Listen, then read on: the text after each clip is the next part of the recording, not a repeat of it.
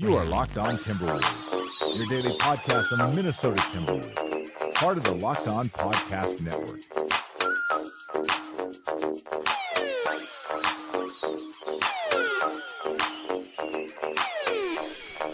Welcome, ladies and gentlemen, to another Locked On Wolves podcast, part of the Locked On Podcast Network. Dane, you are at the Target Center. Do you have any exciting tidbits or news to report, or was it just pretty standard day there for the Timberwolves? There was probably some more news today than normal just because two rotation players are injured, Jeff Teague and Nemanja Bjelica. Teague with a Achilles injury and Bjelica with a rolled ankle. Participated in a limited role today at practice, and Coach Thibodeau just kind of said that they're going to warm up this evening before the game and kind of make a decision there. So I think it's the classic game time decision for the both of them. Thibodeau did say that Teague is, quote, further along than Bjelica. But I think the assumption there is safe to say that Tyus Jones will still get a considerable uptick in minutes, even if Teague does make it back and does start just because he's coming off that injury, wouldn't you say? Maybe, but I would never bank it on more than 20 minutes a game for any bench player on this Timberwolves team. Your Achilles is fine. Get back out there.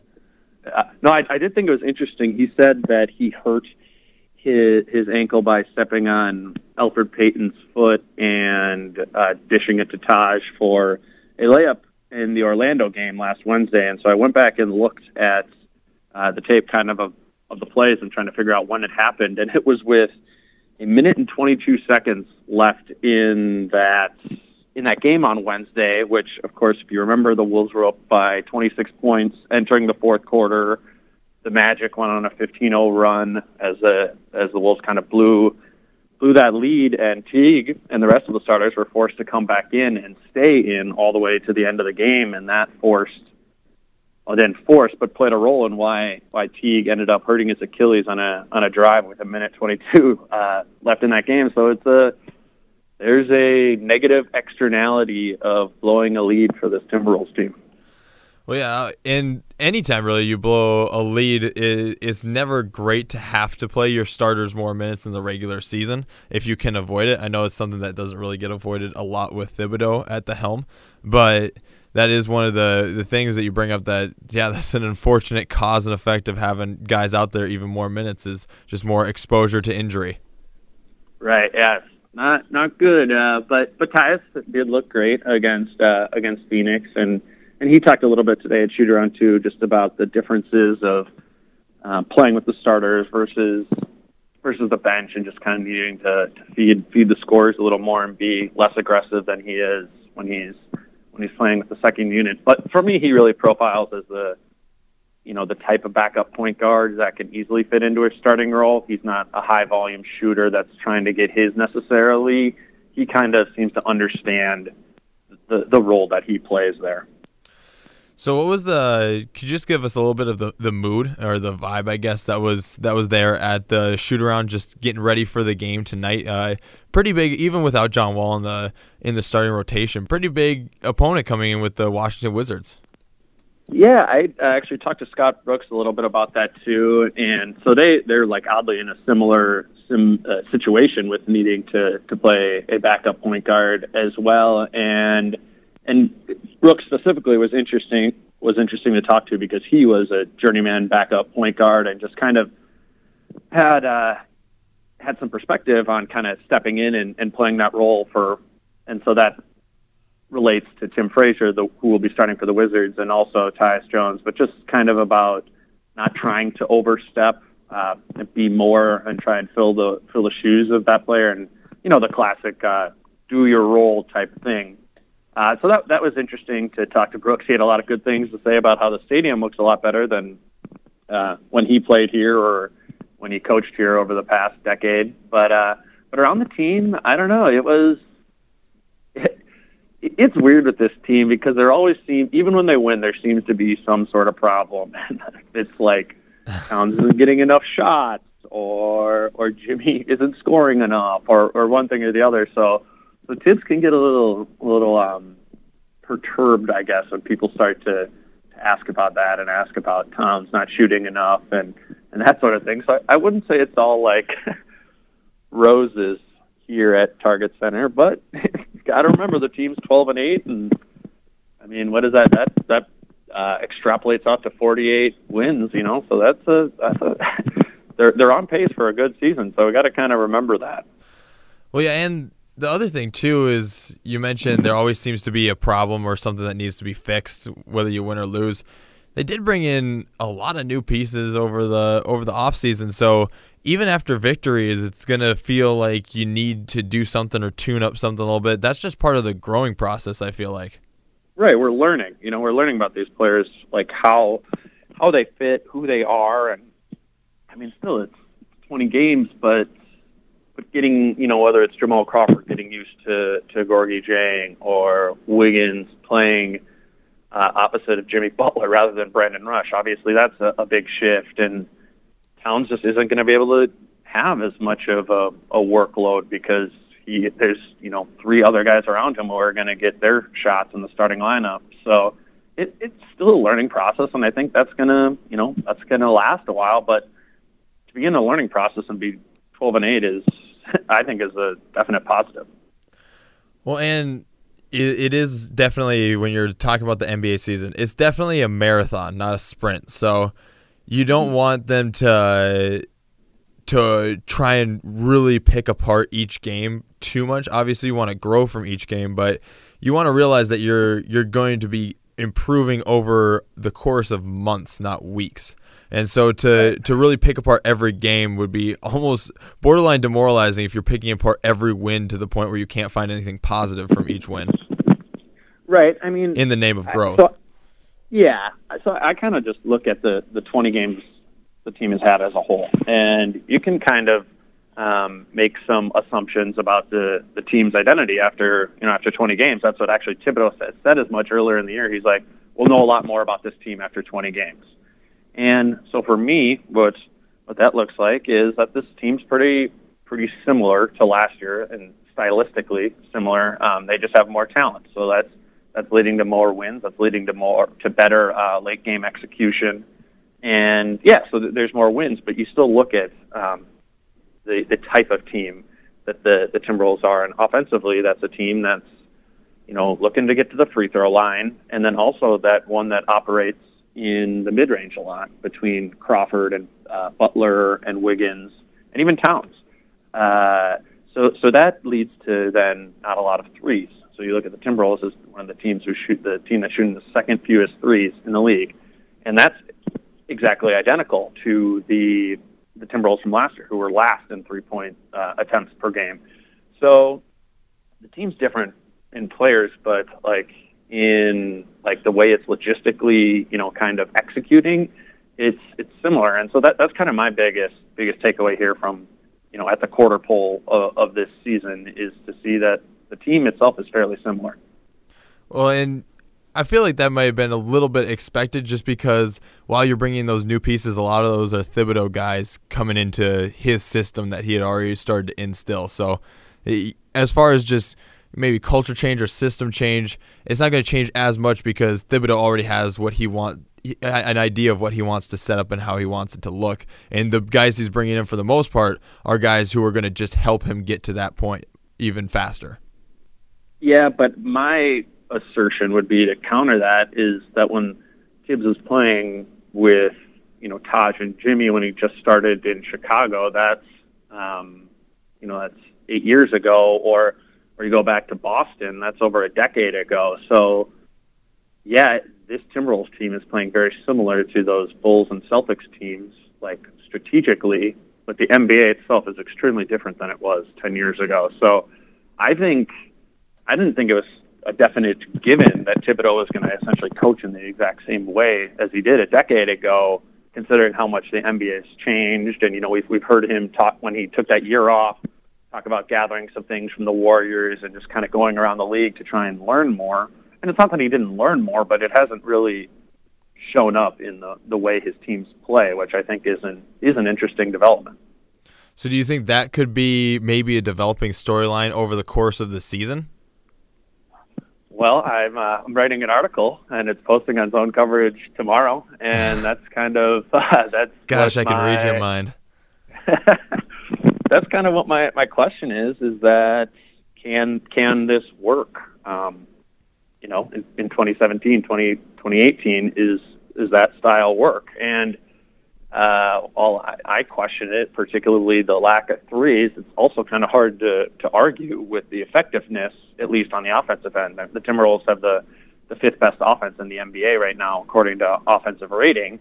And so there's been success on the offensive end, but what we haven't touched on yet is the defensive side. And Coach Thibodeau is instilling the same defensive principles that he instilled in those Boston teams and Chicago teams that were the best defense in the NBA. So that sounds good on the surface, but teams are using pick and roll more often and are attacking pick and roll differently than teams did against the Celtics and the Bulls a decade ago.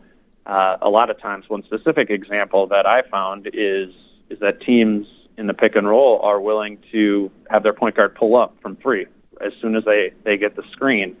And the goal of Thibodeau's defense is to push that lead ball handler into the middle of the mid-range there and have them shoot a long contested two.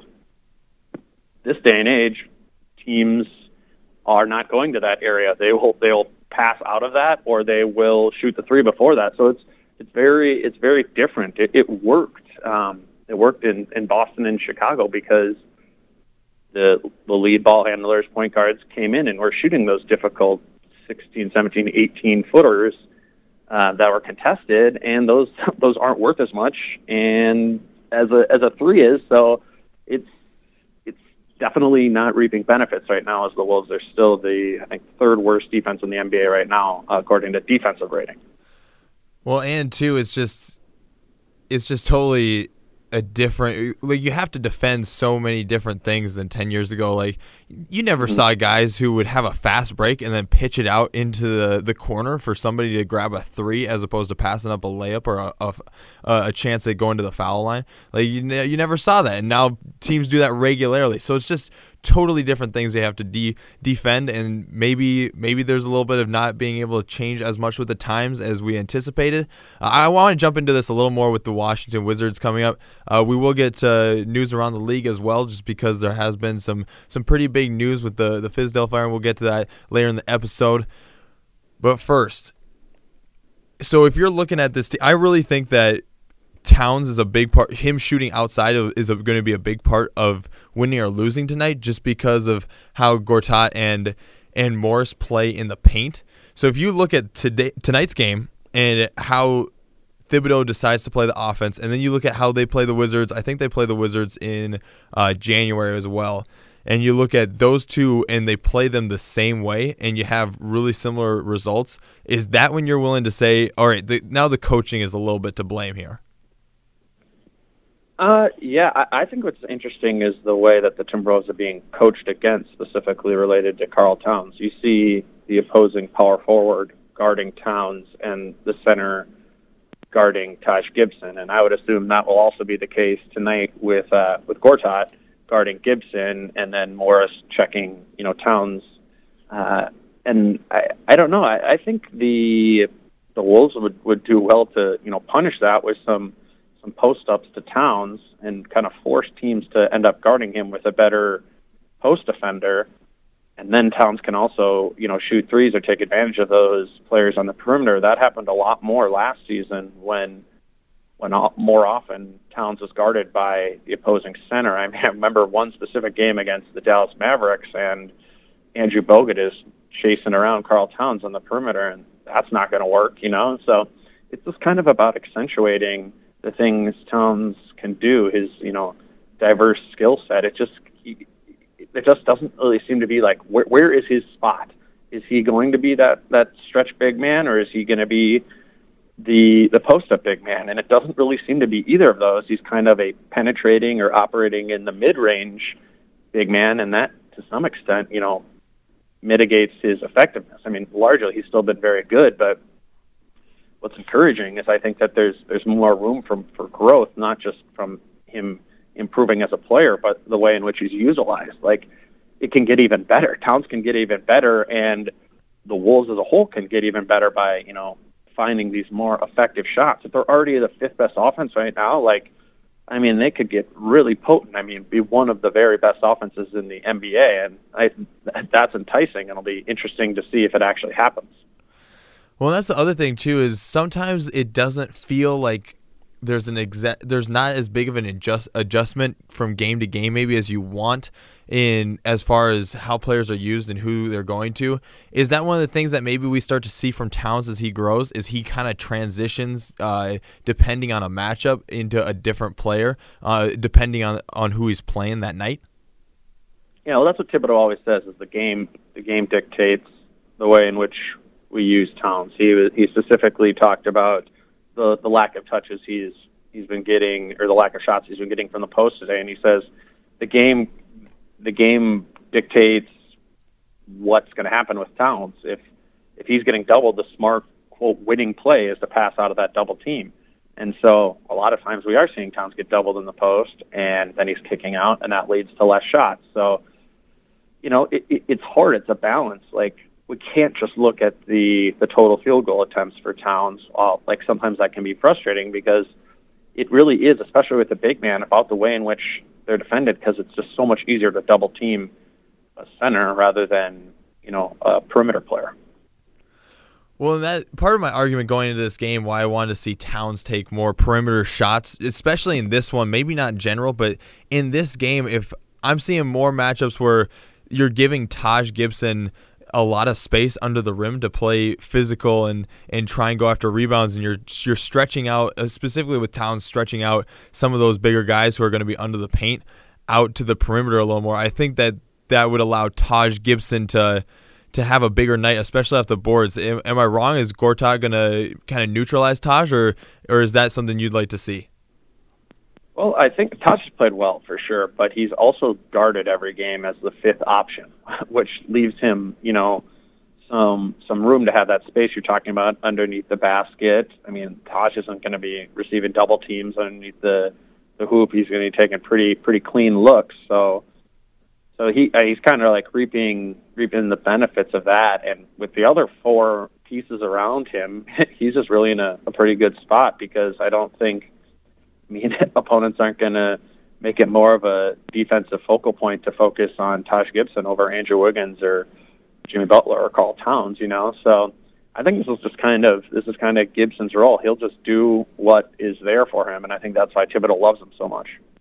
So maybe in a little bit switching from Towns to Gibson, maybe this could be a night where Gibson really cleans up and they can feed him down low, and he can take advantage of some of those matchups and get some nice looks and put up some points. Well, isn't that kind of exactly what's been happening of late? He had 24 points against the Magic, and he had 16 points and 14 rebounds against the Suns on Sunday. So I kind of do think he already is cleaning up a little bit as is. That's right. True. So hopefully it continues then tonight, and hopefully they can take advantage. I would really like to see Wiggins and Towns just stretch the defense, especially without John Wall on the other end, to try and keep this team in it. And another thing, too, in this game is I would really like to see the bench just make hay and just do really well. I was talking with Mitch about this yesterday. The bench for the Wizards isn't great, and we knew that coming into the season. And so if the bench for the Wolves, despite the hamperings and some of the injuries going into tonight, if the bench can have a solid night, I feel that will really help the Timberwolves against the Wizards. Well, that's certainly their biggest weakness is their bench, and that's something they've been trying to address over the past few years. And obviously, losing their best player who plays 35 minutes a game in John Wall, they're given 35 more minutes to bench level players. So it's definitely it's definitely a weak team, a team that's weak in depth to take advantage of. So yeah, the Wolves bench, who has been largely good this year, does need to, take advantage of it. It's kind of similar to, you think about Timberwolves teams of the past, 3-4 years. That's why they've lost so often, is because they've had a weak bench that has been taken advantage of. So I think, yeah, that certainly is something that they'll look to take advantage of today. Hopefully, I'd like to see a little more mixing of the starters and bench together. Maybe Teague or Bielitsa being out will force that a little bit more. We talk about the Orlando Magic game where I think the Wolves won the quarter by 25 points, the third quarter by 25 points, and that saw Jimmy Butler and Andrew Wiggins play with 3 bench players in that game. It was one of the first times we've really seen a pretty big staggering, and shocker, it worked really well. And, it would be good to, injury or not, see a little bit more of a shuffle there between the bench players and the starters. The whole hockey subs kind of 5 in, 5 out thing, I'm just not personally a huge fan of. All right, putting a bow on the Washington Wizards before we go to some league news.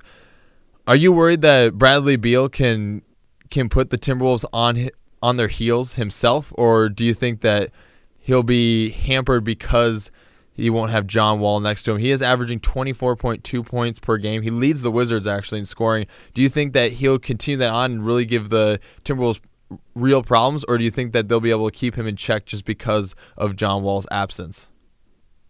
It'll be interesting to see how they utilize him. If I were the Wizards, Gortat's a very good pick and roll player, and I would opt to use Bradley Beal and pick and roll as much as possible, and look for him to get a lot of looks out of that. And that's an action that works without John Wall. It's pretty much a 2-player action, so I would expect that there's a lot of that. And Bradley Beal is.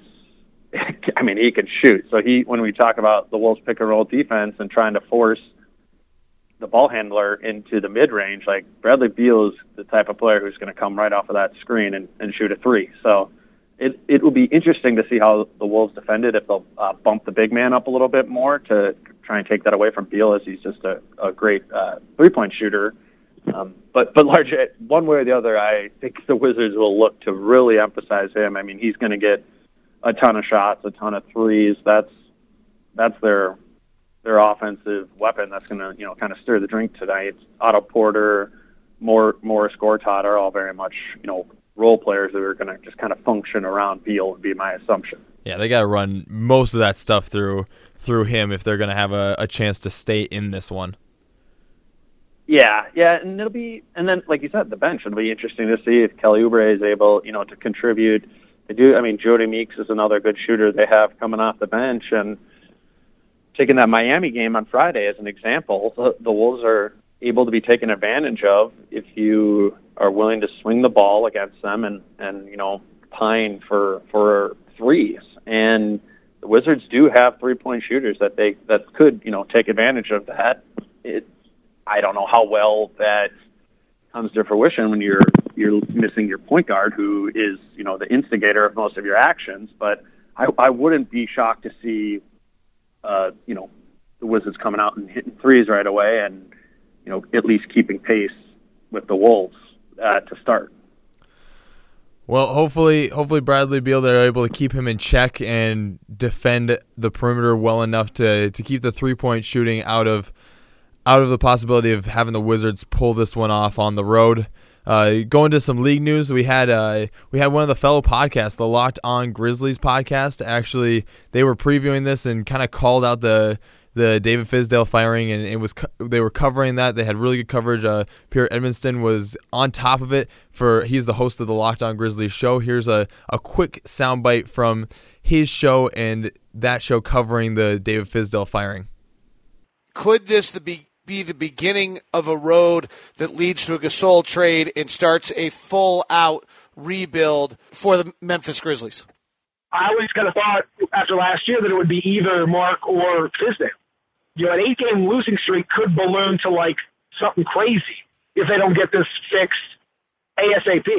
And very few coaches can survive when things aren't going well and you reel off a double-digit losing streak. So it may lead to a Gasol trade. It may lead to Fizdale being fired. I think it's a coin flip at this point, which one of those is more likely.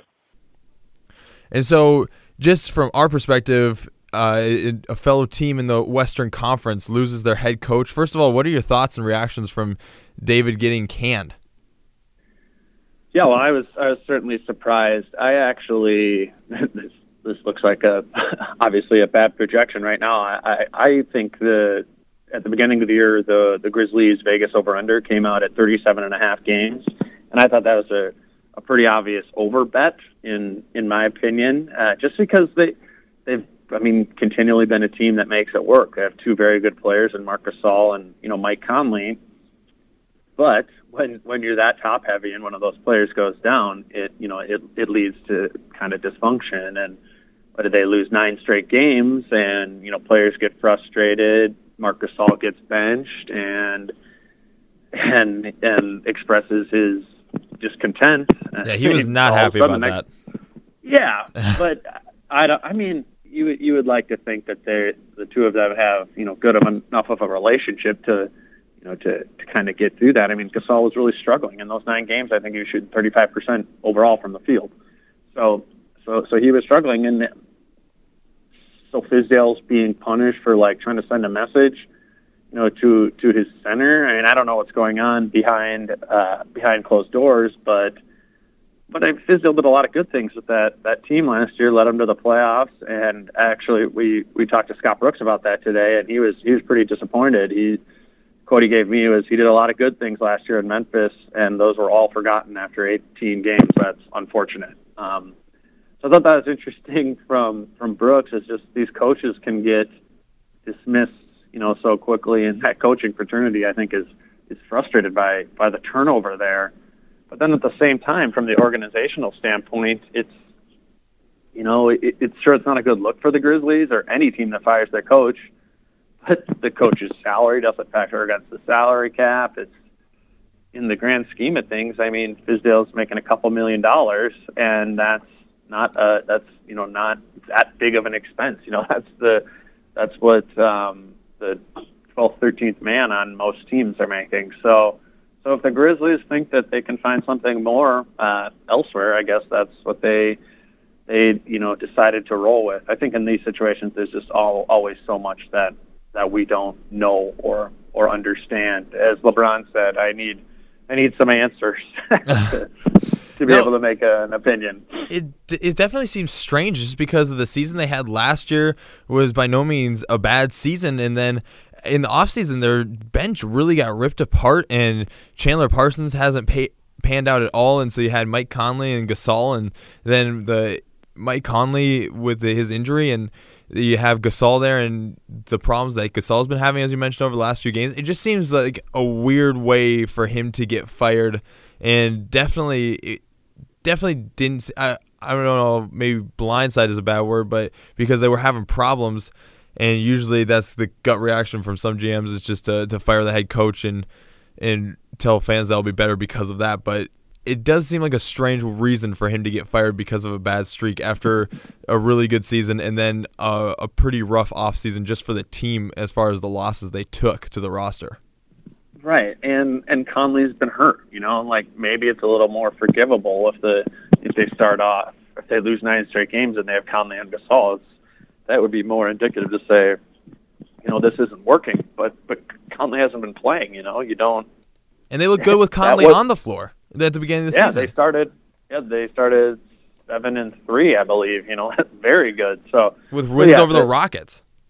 Yeah, That's what I was saying. I was feeling good about the over 37.5 at the beginning of the year, but I think a lot of these teams they make the change sooner rather than later, so as to kind of get things to stabilize by the end of the season. You look at Phoenix; they fired Watson after 3 games, and now you're going to have 79 games with their new head coach, and I guess there's more time to. I guess when firing a coach is a possibility or a likelihood, it's kind of good to just get it done.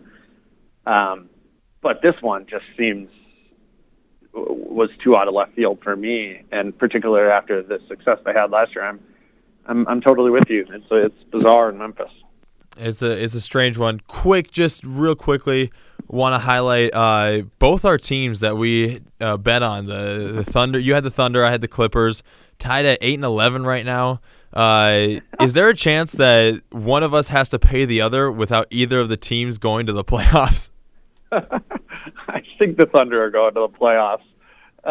But the Clippers, I mean, Blake Griffin got hurt last night too. I don't think they've diagnosed that injury. That Clippers team is in shambles, By his own player.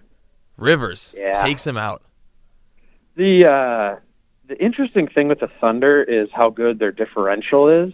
And, Basketball Reference or wherever you get your stats kind of does expected win-loss based on differential. And the Thunder's win-loss should be 12-7, and they're actually 8-11, and that, I guess that maybe you could see that as a positive for that team, that they're still kind of just figuring it out, but overall playing well, and that it's just not leading to wins yet. I do kind of sit in the perspective that the Thunder team is going to figure it out and definitely be a 4 or 5 seed. I know that maybe seems a little bold, but there a lot of these teams in the West aren't really jumping out ahead of the pack. I think it's pretty clearly going to be Golden State, Houston, San Antonio, but that 4 seed is pretty up for grabs, and I even think for Oklahoma City too, who still has 62 more games to play this year. Well, I probably should just get this over with and pay you at the Zone Coverage Christmas party in December because if Blake Griffin is out for an extended amount of time and they end up pulling off a DeAndre Jordan trade, that's about it for me. That's about it for me. No, it's gonna be interesting to follow. I think this trade deadline is gonna be super interesting if teams like that, like the Clippers and Memphis too. Obviously, Gasol's name's already been swirling kind of in trade speculation, and DeAndre Jordan too is. I don't know how many of these West teams are going to want to make a hard push for, the 8th seed. How is that super appealing to the Clippers? They're a team that's been into the playoffs a lot. It's making the playoffs means a lot more to the Timberwolves than it does to the Clippers. There's not that whatever intrinsic value of a playoff berth to that team. You would think they would rather just kind of start the quote rebuild, sooner. So that there's a lot of guys who could go there, and Gasol I think would be a huge asset to be added, to another team. There's some of the other cellar dwellers have, interesting players too. So we've got a while till the trade deadline, but it's gonna be fun to speculate on. It's going to be a really good trade deadline. And if you're a team in the East, break the piggy bank right now. While the Cleveland Cavaliers are having problems and there's players leaving the team, break the piggy bank and grab somebody while you can to try and get a really good spot in the East. Because right now there's a bunch of disarray, and try and go out and just surprise somebody with a big trade and get to the top. This is a year where Miami could be grab a 5 seed just because they make a move and they're so good at grabbing somebody. This is the year that maybe they could be sneaky. Yeah, well, I think they already are the 6th seed right now. So, I mean, what about a team like Detroit? They're have the 2 seed right now in the East, or Toronto, I think is always a threat to make a move. I think both of those teams are kind of in a tough salary cap position, but if you can kind of finagle that, the Sixers maybe make a move at another piece, a really good bench piece, something like that. There's going to be a lot more teams that are in the conversation in the East rather than in the West. There's going to be an incentive to kind of blow things up more in the West, because how exciting is it to go battle for the 8th seed just to go get swept by the the Warriors in the first round? Yeah, that's not a ton of incentive. Not a ton there. Alrighty, so you have the piece coming out tomorrow, you said? Yeah. That'll be up tomorrow morning on zonecoverage.com. Just kind of looking at the team 20 games in, and what Thibodeau's kind of thinking about this offense and this defense, and how it's really the same and very similar to his Bulls and Celtics teams of the past. And I'm kind of questioning if that's a good idea, but also recognizing it's working. So it'll be interesting, and that'll probably run better if the Timberwolves lose to the Wizards tonight, but I'm also hoping that's not the case, and I think they should be able to figure it out with no John Wall. But the Wizards are scrappy. We'll see.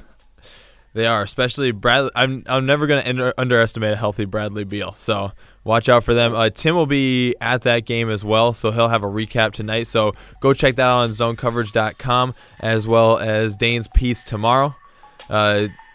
after that, all I have to say is get better, Blake, please. For the love of all that's holy, get better, Blake. This has been Dane Moore and Colt Molesky on another Locked On Wolves podcast, part of the Locked On Podcast Network.